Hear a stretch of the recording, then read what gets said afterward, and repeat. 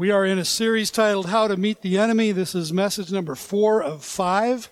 And our title this morning is The Weapons of Our Warfare, Part 1. Before I get into God's Word this morning, I just want to say a word about something that happened here last week. Last Sunday, I left my billfold in the pocket of my coat, left my coat unattended. Someone during the morning time that we are here or after church, somewhere in that time zone, dipped their hand into my billfold, took my driver's license, 2 credit cards, and a debit card, and by 3:30 in the afternoon had spent $8,337.61.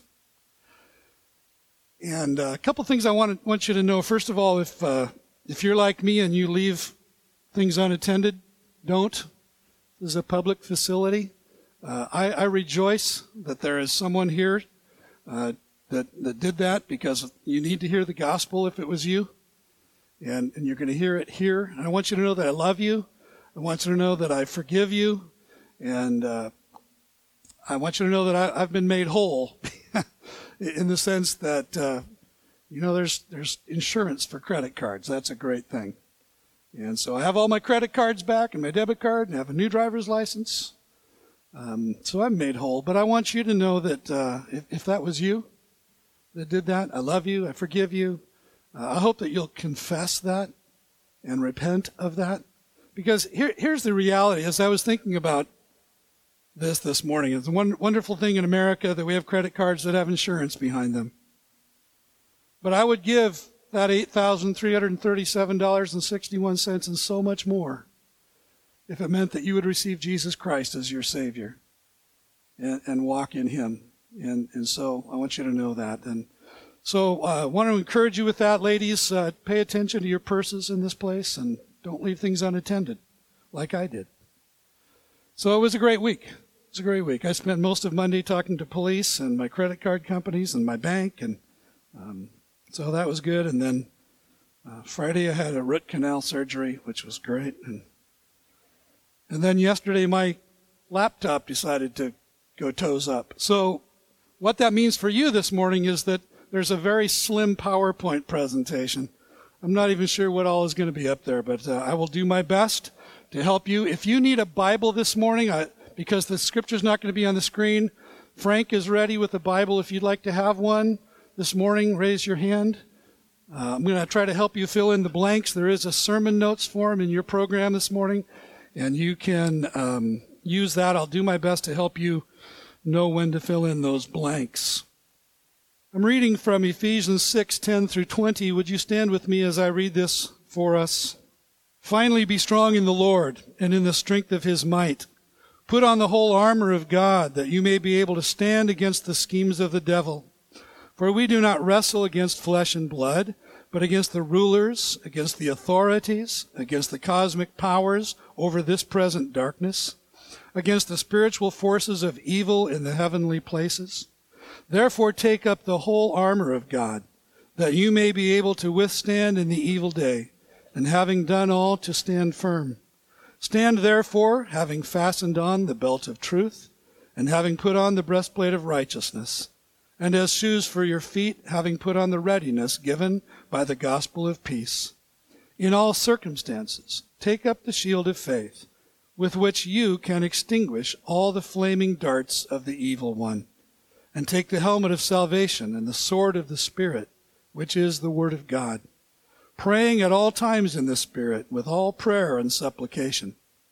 To that end, keep alert with all perseverance, making supplication for all the saints, and also for me, that words may be given to me in opening my mouth boldly to proclaim the mystery of the gospel, for which I am an ambassador in chains, that I may declare it boldly as I ought to speak. This is God's word. You may be seated. The date was October 29th, 1974. A very good year, the year I graduated from high school. The location, though, was Zaire, Africa, and the occasion was a World Heavyweight Boxing Championship match between George Foreman of George Foreman Grill fame and Muhammad Ali It was dubbed the Rumble in the Jungle. At the time, George Foreman, unlike the way you see him now, was a mountain of glistening muscle. He was tall, he was strong, he had long arms, he had one of the hardest punches in boxing. And no one gave the aging Ali a chance against the undefeated Foreman, who was a 3-1 odds-on favorite to win, and for good reason. Foreman had won 24 consecutive bouts by knockout, including 8 in a row he had won in the first 2 rounds. He was a formidable opponent. He was the reigning champion, and Muhammad Ali knew going into the fight that he couldn't do what he had done in other fights, that is, go toe-to-toe with his opponent. He could not do that with George Foreman. He needed a different strategy. So he began to study Foreman's fights, and he began to learn some things. Most importantly, that the champion had never gone more than 4 rounds in any of his fights for the last 3 years, previous 3 years. So Ali said to himself, if I can just endure, if I can just go the distance, if I can take some punches and stay on my feet, if I can preserve my energy, if I can just wear him out round after round after round, maybe I can whoop George Foreman. So Ali trained for endurance. He trained to take a licking and keep on ticking. And he adopted a strategy that became known as rope-a-dope, in which he would protect his head. He would protect his face. He would endure a beating to his body and his arms and allow the ropes to absorb the force of Foreman's punches. And when Foreman did throw a punch at Ali's face, Ali was able to back off or move just enough to lessen the impact or to make him miss. And occasionally, throughout the fight, Ali would counterattack with some fast, crisp jabs to Foreman's face. But then he would revert immediately again to a defensive mode and lay back on the ropes. And always throughout the fight, Ali taunted Foreman. Hit me harder, George. That the best you got, George? They told me you had body punches, but that don't hurt even a little bit, George. Harder, sucker, swing harder. You the champion, you getting nowhere. Is that all you got? And the more Ali taunted him, and the longer Ali endured, the angrier Foreman got. And he tried harder to overpower Ali and just knock him out. But as the fight went on, Foreman began to run out of steam. He began to run out of gas. And you could see him heaving for breath, and the punches were losing their force. And then in the 8th round, Ali knocked him out. The Apostle Paul wants us to understand that we are engaged in spiritual warfare in which we personally are outmanned, outgunned, outmuscled. We do not wrestle, Paul says in verse 12 of Ephesians 6, against flesh and blood, but against the rulers, against the authorities, against the cosmic powers over this present darkness, against the spiritual forces of evil in the heavenly places. As we saw in the first message of this series, we are fighting against formidable ranks of angelic beings that aligned themselves with Satan. He also wants us to know that we are not to react in fear, but in readiness. We are to wage war according to a distinctively unique strategy, with unique weapons and with a unique battle plan. We've been observing throughout this series that we are not fighting this battle for victory, but from victory. That is, that the decisive action has already taken place. It took place at the cross, where Jesus Christ died for our sins and defeated the power of sin and the power of death by being raised again from the dead. It's all over but the shouting. It's all over but the shouting. Satan still roars, and we are still called upon to engage the enemy. And so Paul tells us, first of all, that we are to be strong in the Lord. This is your first blanks. Be strong in the Lord and in the strength of his might. Ephesians 6, verse 10. Be strong in the Lord and in the strength of his might. Be strong in the Lord, not in yourself. Be strong in the strength of his might, not your own. When Paul says be strong in the Lord, it means be empowered. That's a buzzword today. But it means far more in this case than to be simply encouraged or moderately strengthened. The word that Paul uses speaks to strength that is exponentially multiplied, exponentially intensified, dynamically enhanced. The strength of his might indicates the fullness of God's absolute strength and power and authority.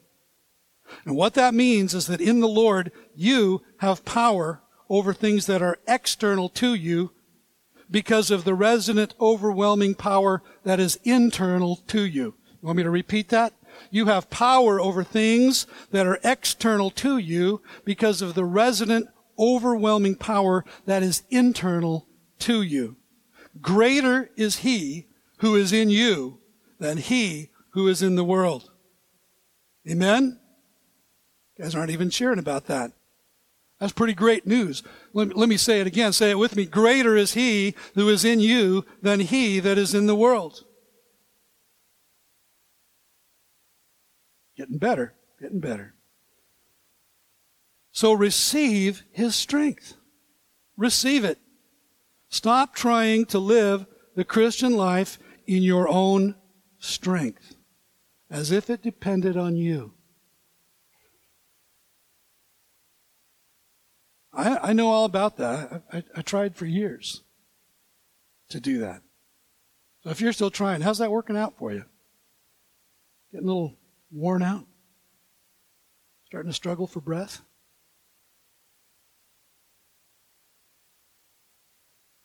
You may recall the story of a boy named David who gave a whooping to a giant named Goliath. One of the Old Testament names of God is the strength of Israel. Psalm 144, verses 1 and 2, David wrote, "Blessed be the Lord, my rock," that is my strength, "who trains my hands for war and my fingers for battle. He is my steadfast love and my fortress, my stronghold and my deliverer, my shield, and he in whom I take refuge, who subdues peoples under me." The narrative of David's confrontation with Goliath in 1 Samuel 17 tells us that when Goliath saw David, he said, "Am I a dog that you come to me with sticks?" And he cursed David, and he said, "David, this is the day that you are going to die." Listen to what David had to say to the giant. "You come to me with a sword and with a spear and with a javelin. But I come to you in the name of the Lord of hosts, the God of the armies of Israel, whom you have defied. This day the Lord will deliver you into my hand, and I will strike you down and cut off your head. And I will give the dead bodies of the host of the Philistines this day to the birds of the air and to the wild beasts of the earth, that all the earth may know that there is a God in Israel, and that all this assembly may know that the Lord saves, not with sword and spear, not with sword and spear. For the battle is the Lord's, and he will give you into our hand." And when Goliath advanced on him, it says that Goliath began to move toward him. David reciprocated. He began to run towards Goliath, and as he was doing that, he fitted a smooth stone into his sling, and he began whirling that thing. I don't know how you do that when you're running, but he was whirling that thing, and then he let it loose, and it struck Goliath in his forehead, embedded it into his forehead, killing him instantly, and he fell on his face to the ground, dead before he hit the ground. See, prior to that day, nothing quite like that had ever entered Goliath's mind.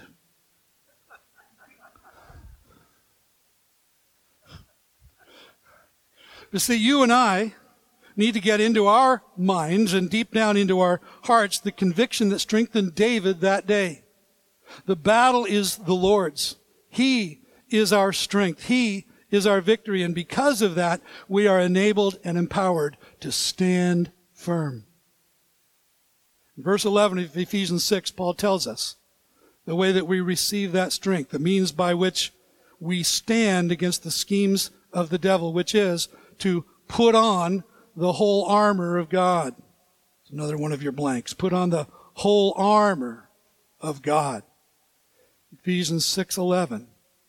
And that phrase, whole armor, in the Greek language, is the word panoplia, which was used in ancient times to refer to the full complement of a soldier's armor and weaponry, whether offensive or defensive in nature. Everything that a soldier would need in those days to wage successful warfare, to survive a battle, and to come out victorious. So when Paul tells us to put on the whole armor of God, he is saying that we must not neglect to appropriate every resource that he provides so that we are fully and perfectly equipped to stand our ground in the midst of spiritual battle.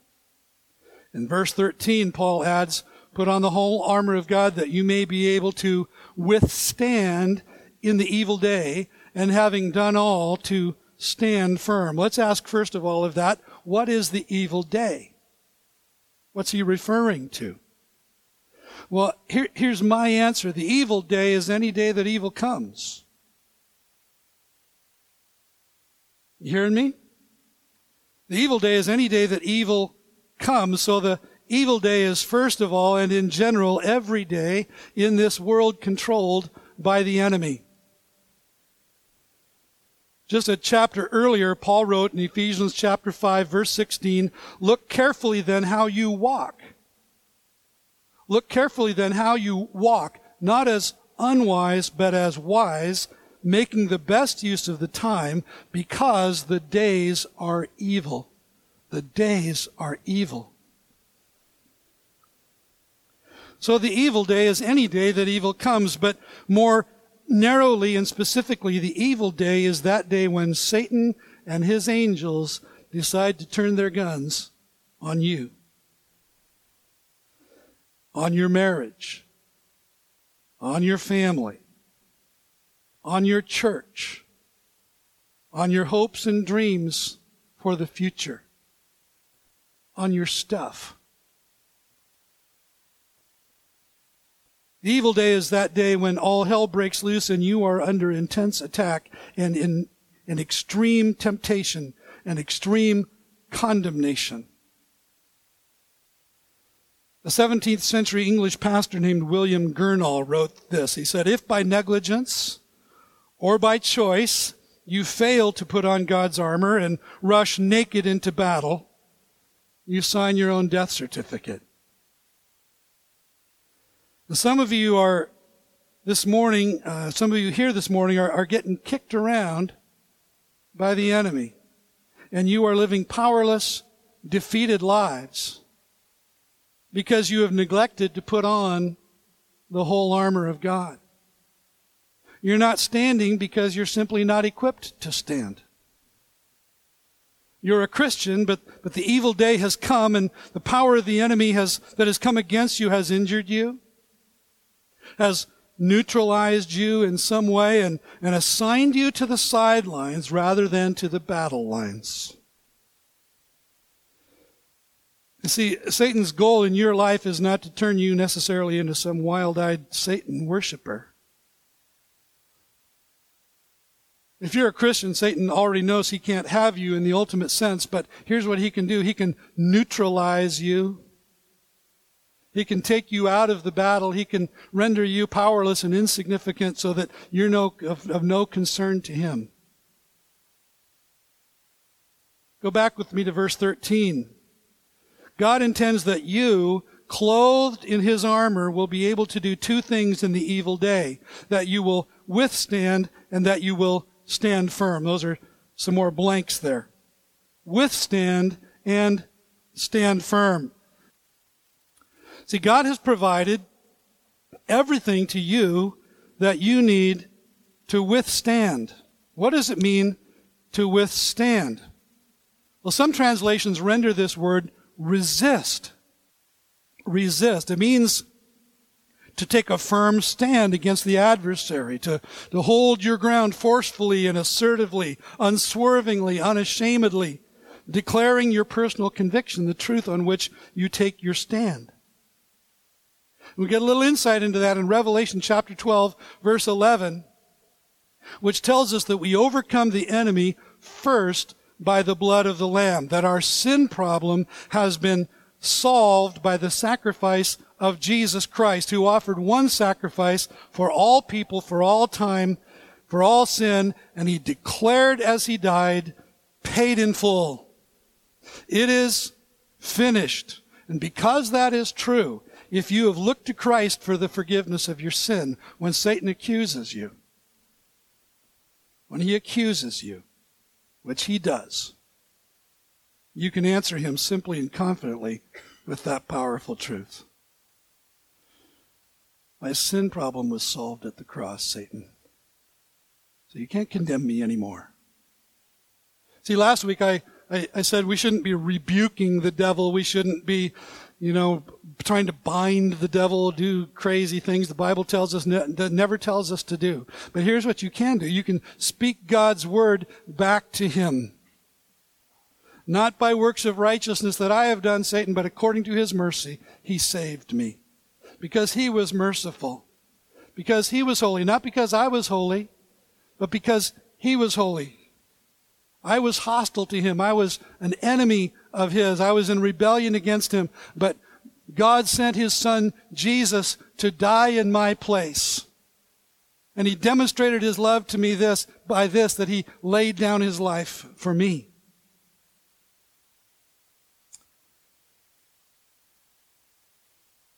Revelation 12:11 goes on to say that we overcome him also by the word of our testimony. As we declare our personal faith in Jesus Christ alone, our allegiance to him as our forgiver, as our leader, as our king, as our commander, and as we go unashamedly public with it, the Bible says we overcome. We overcome. Jesus said, if you won't identify with me before men, neither will I identify with you before my Father in heaven. And some of you are too proud. I'm sorry. Some of you are too proud to even be baptized in front of the church. People who love you and are supportive of you and are encouraging of you and are cheering for you, let alone declare your faith publicly. And here's what that tells us. It tells all of us. It doesn't just tell me. It tells all of us because of what Jesus says. If that is true, it's possible that you're not even saved. Because identifying publicly with Christ is not a precondition of salvation, but it is a condition of having been saved.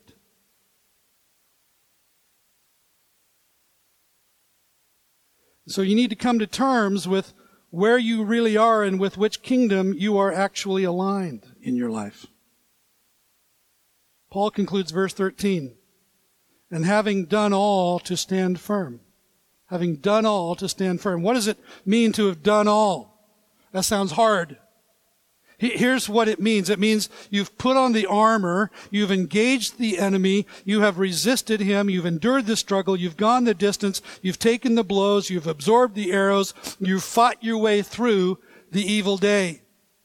And at the end of all of that, you're still standing. Still standing in grace, still standing by faith, still standing in Christ, and Satan has not won the day. He has not moved you off your confidence in the blood of the Lamb, or the courageous word of your testimony. You have neither denied, nor deserted, nor disappointed your commanding officer, the Lord Jesus Christ. In verses 14 to 16, then Paul describes the weapons of our warfare. 6 pieces of spiritual armor. The first 3 are preceded by a verb that means to be. To be. The second 3 are preceded by a verb that means to do. And what that means for us is that the first 3 are pieces of armor that we wear every day. Might call it under armor. And the second 3, you take up as they are needed. As they are needed. So all 6 are needed to dress for success in spiritual conflict. Number 1, having fastened on the belt of truth. Again, some of your blanks. Having fastened on the belt of truth. In the full array of Roman armor, the belt was central. Every other piece of armor relates in some way to the belt. The belt is basic. A Roman soldier would prepare for battle by tucking his tunic into his belt so that he wouldn't trip over it in battle. If you have an older translation of the Bible that you're reading from this morning, it might say something like this, having girded your loins with truth. Same thing. It's what it means. It means to take what you're going to trip over and tuck it into your belt. The breastplate was attached loosely to the belt. His belt also held his sword. And when here in Ephesians 6, Paul relates the belt to truth, he's saying this. He says that you are not ready for spiritual battle, even at the most basic level, until you are equipped with and prepared by truth. Well, what is truth? Truth is that which is real because it was real originally. Truth is the objective, fixed standard by which reality is measured. Therefore, truth is that to which all things must ultimately conform and will ultimately conform. What is true is what will be standing at the end of time. And today people want a truth that's relative. They want to say, well, you have your truth and I have mine. What works for you may not work for me. And so, we each have our own worldview. We each have our own little bubble that we're living in. And the problem with that view is that truth cannot be truth unless it's objective. And truth is the objective, fixed standard by which all reality is ultimately measured. When in his high priestly prayer in John 17, Jesus prayed for us who would believe in his name through the ministry of the apostles, he said to the Heavenly Father, I do not ask that you take them out of the world, but that you keep them from the evil one. I do not ask that you take them out of the world. Don't beam them up yet. They need to stay here. There's a work to be done here, but keep them from the evil one. And then he prayed in his very next breath, sanctify them, set them apart, cleanse them, purify them, make them holy. In the truth, your word is truth. Sanctify them in the truth, your word is truth. So you must equip yourself with the knowledge of the truth because Satan, the enemy of your soul, lies to you. You say, I must equip myself with the knowledge of the truth. Isn't that your job, Pastor? Sure. And that's my goal every week. But unless you are receiving it, unless you are proactively pursuing the truth, it'll never be enough. So you must equip yourself with the knowledge of the truth because Satan, the enemy of your soul, lies to you. He lies to you. Jesus said regarding Satan, he does not stand in the truth because there is no truth in him. When he lies, he speaks out of his own character, for he is a liar and the father of lies. Did you get that he lies? See, he lies when he tells you this. You were born homosexual, you'll always be homosexual. There's no chance for you to be anything but homosexual. He lies to you when he says, you're a man, but man, you feel like a woman. It must be true. He lies to you when he says, you want that drink, you need that drink, got to have that drink, can't live without that drink. He lies to you when he says, you want that fix, you need that fix, got to have that fix, can't live without that fix. He lies to you when he says that you will always be labeled by your addiction, so go ahead and claim it as your basic identity. He lies to you when he says a little sexual experimentation won't hurt you. Go ahead and give away your gift. It'll be fun. He lies to you, husbands and wives, when he says that God wants you to be happy, and because you're not happy in your marriage, divorce is okay. Because really the important thing is your ultimate happiness, not your holiness. He lies to you when he says carrying an unexpected child to full term will rob you of the happiness that God wants for you. He lies to you when he says that, well, all truth is relative, all roads lead to God. No faith claims are more authoritative than others. He lies to you when he says that now that you've blown it, now that you've sinned, God can never love you, God can never forgive you, God can never accept you, God can never greatly use you. He lies over and over and over again. And the fabric of our society is built on his lies. You see, truth is not predicated on how you feel or what you therefore think because of how you feel.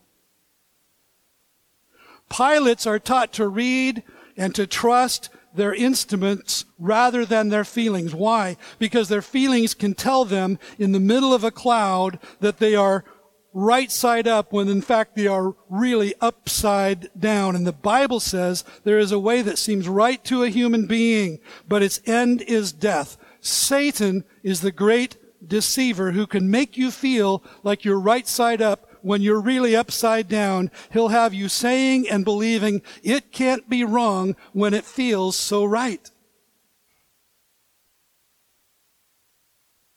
So you must equip yourself with the knowledge of the truth. Because here's the second truth. You lie to you. Don't you? The prophet Jeremiah chapter 17 verse 9, the heart is deceitful above all things and desperately sick. Who can understand it? The heart is deceitful above all things. The worst counsel you can ever give or receive is this: just follow your heart. Writer of Proverbs, chapter 3, 5 and 6, familiar verse to many of us. Trust in the Lord with all your heart. Do not depend on your own understanding. Seek his will in all you do, and he will show you which path to take. See, you can't trust your own heart as a measure of truth. You can't trust your own moral instincts as a measure of truth. You can't depend on your own intellect as a measure of truth. Listen to what Paul wrote to the Corinthians. 2 Corinthians chapter 10, 3 through 5. For though we walk in the flesh, that is, we're in this body, this physical body, we're living in a natural world, we walk in the flesh, we are not waging war according to the flesh. For the weapons of our warfare are not of the flesh, but have divine power to destroy strongholds. We destroy arguments and every lofty opinion raised against the knowledge of God, and take every thought captive to obey Christ. What are strongholds? Strongholds are fortified positions of demonic resistance to truth. The battle begins in your mind, where those strongholds, those fortresses, those places of resistance to truth have already been built. In the waging of spiritual warfare, one of the first objectives is to demolish then those strongholds, those arguments, those high-sounding opinions, rebellious, disobedient thoughts, everything that obstructs God's point of view from breaking through in your life. Think about this. If you reject God's point of view, what are you left with? Your own lame point of view. Your parents' point of view. Your friends' point of view.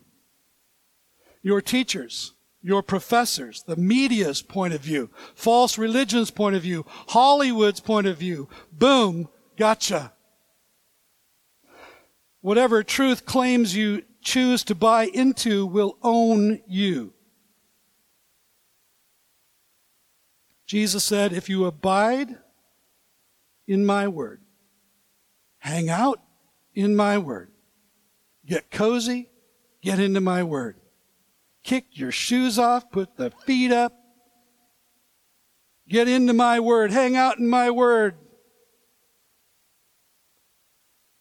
then here's what will be true. If you abide in my word, you are truly my disciples, and you will know the truth, and the truth will set you free.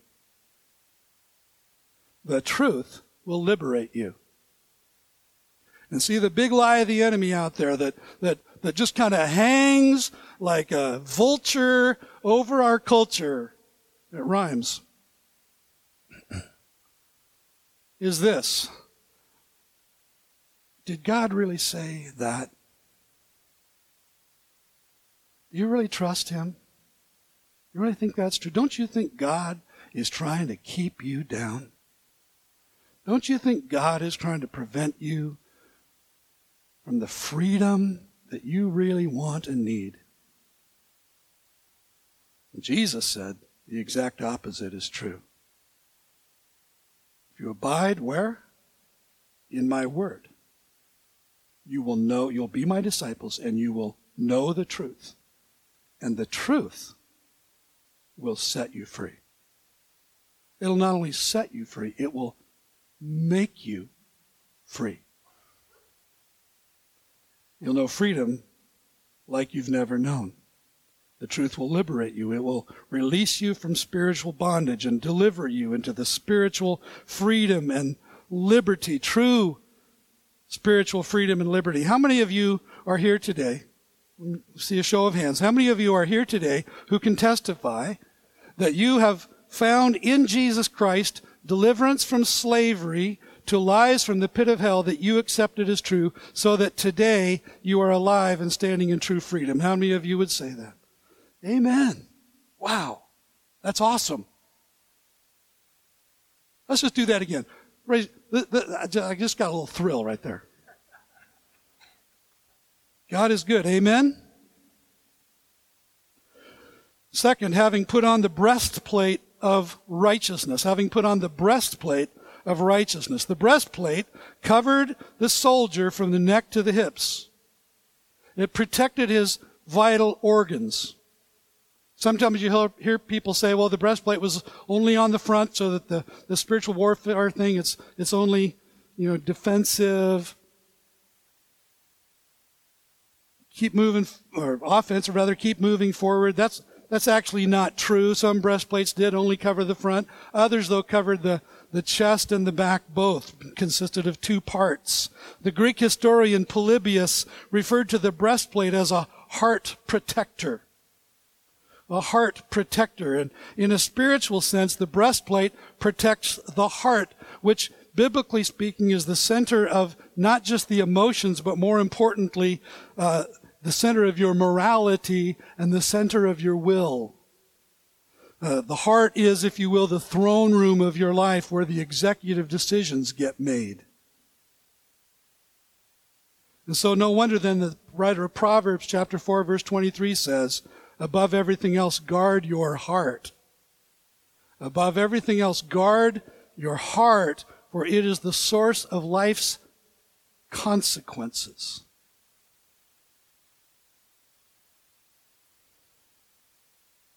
Paul calls this the breastplate of righteousness. Righteousness, at its most basic definition, means to be in a right relationship. So to be righteous before God means to be in a right relationship with God. More basically and more importantly, to be righteous means to have received a judicial verdict. There's a judicial verdict that has been handed down that declares that you have received God's approval. That not just an acquittal, but an approval. So that you are in right standing with Him.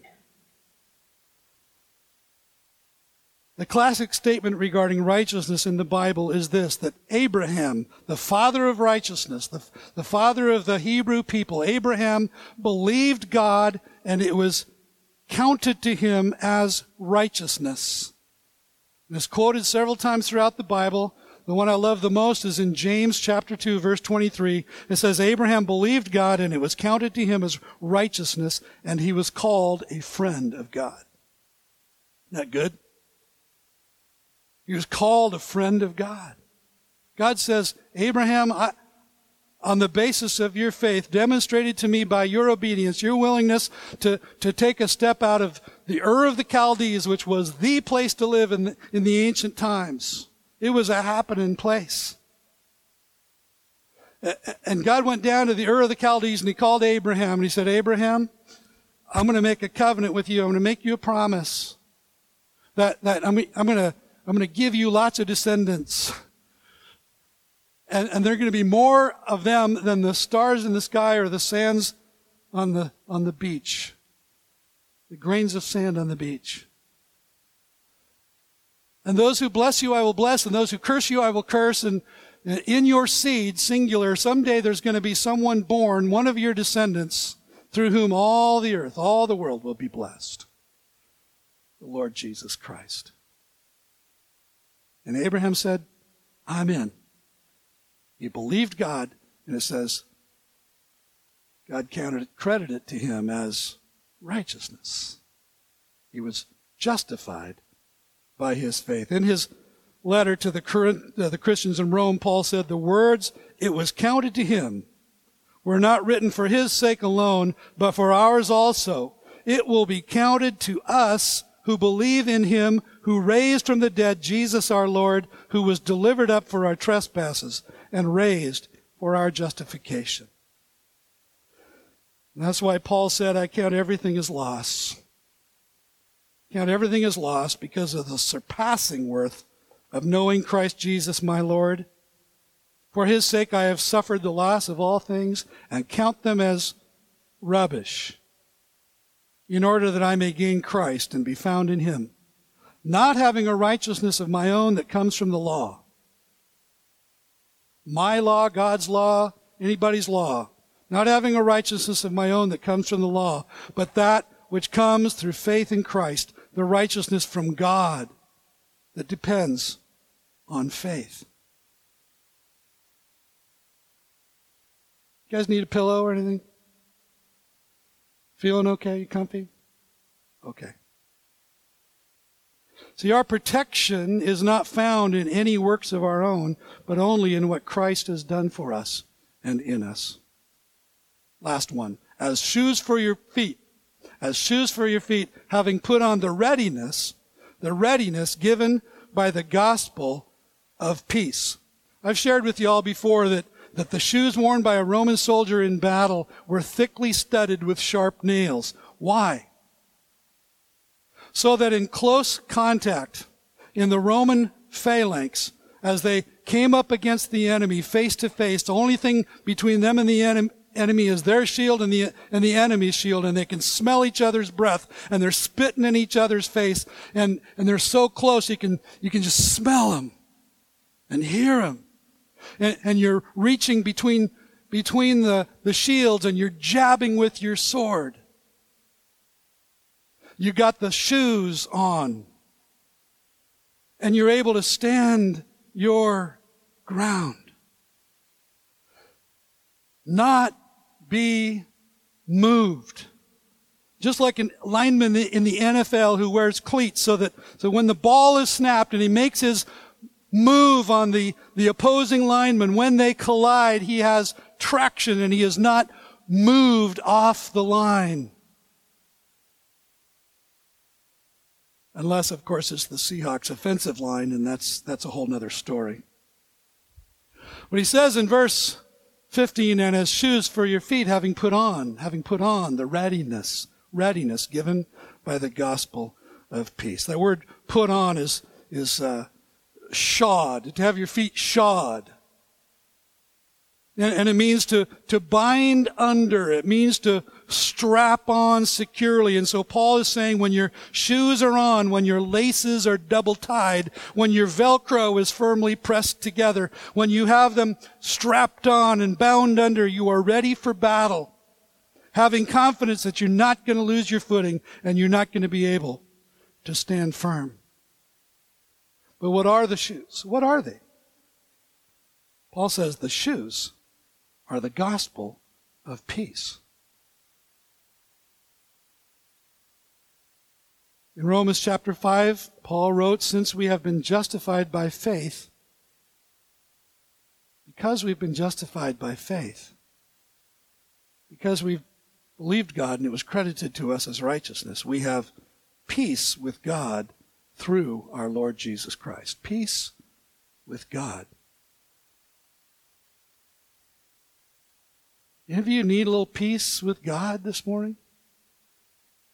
To know that you're at peace, that He's at peace with you? It goes on in verse 2, through Him, through Christ, we have also obtained access by faith into this grace in which we stand. And we rejoice in the hope of the glory of God. We stand firm in His grace. That's where we need to plant our feet, in the grace of God. Not in the law of God, not in the holiness of God, but in His grace. There's nowhere else to stand in relationship to God but in His grace. If we had no grace, we would never stand. Who can stand in His presence? We set our feet firmly in His grace. You stand in grace, you stand by faith, you stand with confidence and tranquility, if you will, even in the midst of the battle when the evil day comes and you're under attack, because you know that you have peace with God, that nothing and nobody in heaven and on earth can ever separate you from the love of God that is in Christ Jesus, that your past has no power over you, that your sins are forgiven, that you have a new name and a new family and a new citizenship, a new hope, a new future, a new destiny, and heaven is your home. See, and you can know. That's where the peace comes from, that you know that you know that you know that your sins are forgiven. That God's promise is real, that the blood of Jesus Christ covered all of your sins, that when Jesus said, as He died, paid in full, He wasn't just mumbling. He was telling us the truth. Towards the end of John's gospel, he says this. There's a whole bunch more I could write about Jesus. More than would fill all the books in the world. But these are written. What I have written to you. These are written that you may believe that Jesus is the Christ, the Son of God, and that believing you may have life in His name.